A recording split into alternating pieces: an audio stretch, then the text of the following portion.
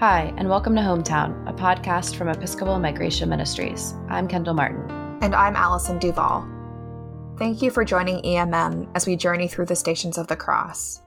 We will release written and audio reflections on each Station of the Cross weekly on Wednesdays through April 1st, and then shift to a daily release through Good Friday. We released a digital download booklet, Reflections on Stations of the Cross, and an audio compilation of the Liturgy of the Way of the Cross alongside the audio meditations on March 12th. To receive the daily written reflections and request a copy of the booklet and audio compilation, please visit episcopalmigrationministries.org/stations20. Today's reflection on Station 4, Jesus Meets Mary, comes from the Reverend Christina Rathbone. The Reverend Rathbone served for 10 years as the canon missioner for the Cathedral Church of St. Paul, Boston, working primarily with homeless and marginally housed women and men in the city. Together with the homeless community, she birthed a new faith community named as Manna, Many Angels Needed Now and Always, which is now a thriving and multifaceted ministry of the cathedral. Christina has spent the past 7 months developing the New Bridge chaplaincy program for the Diocese of the Rio Grande, helping them find pastoral, incarnate, and flexible ways to serve migrants and asylum seekers in Ciudad Juarez and El Paso. The day that we are releasing this episode, March 25th, is the feast day of the Annunciation, when Mary learns that she is to be Jesus' mother.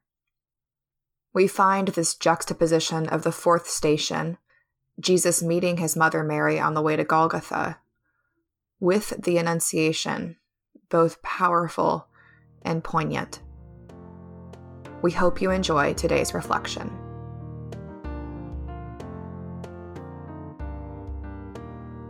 Station 4. Jesus Meets Mary. Mary couldn't do much. Even in the face of her son's terrible and unjust suffering, she roused no protests, gathered no crowds, pleaded with no one. As far as we know, she didn't even say anything, but she was there, present in love to her son even then, witnessing step by step the depth of his suffering, and by so doing, joining him in it. Again, it's not much if you look at it one way, but it is everything too, of course. Because through her simple presence to and with him, Mary drew love back into the picture, and so transformed it for both of them.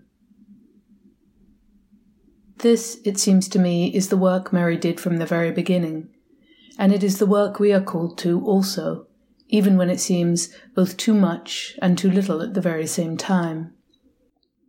As I write these words, men, women, and children are being tortured and terrorized across the globe, and when they flee to our country for protection, we are closing our eyes and shutting our ears, and then sending them away by the tens of thousands. In the face of Mary's astonishing openness to the suffering of her son, my question, I guess, is simply this: do I dare do as Mary did? Even as I acknowledge my inability to stop the suffering, do I dare open myself to both meeting and being met by its truth? I will be changed if I do, I know, and it will surely be terrible at times.